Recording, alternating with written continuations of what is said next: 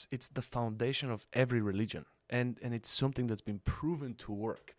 So I don't care what you believe in. Believe in gratitude. Believe in thankfulness.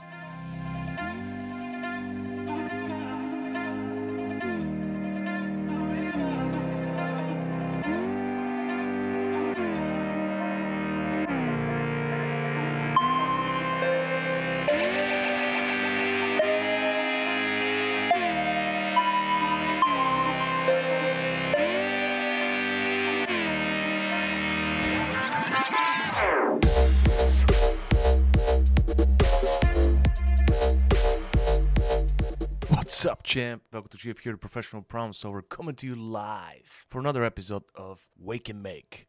Today, we're going to talk about gratitude, the big G. It's hard for people with big ego, entitlement, and victim mentality to experience true gratitude. And that's what they're lacking. That's what they're missing. So if you ever find yourself in a situations of insecurity, fear, uncertainty, lack of clarity, lack of focus, lack of motivation, it's because you're lacking gratitude.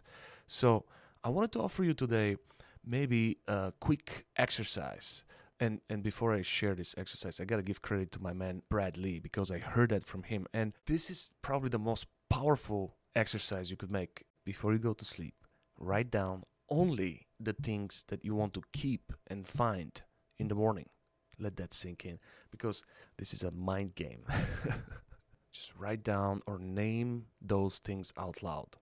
People, things, things that you want to see in the next day, you want to see on the next morning.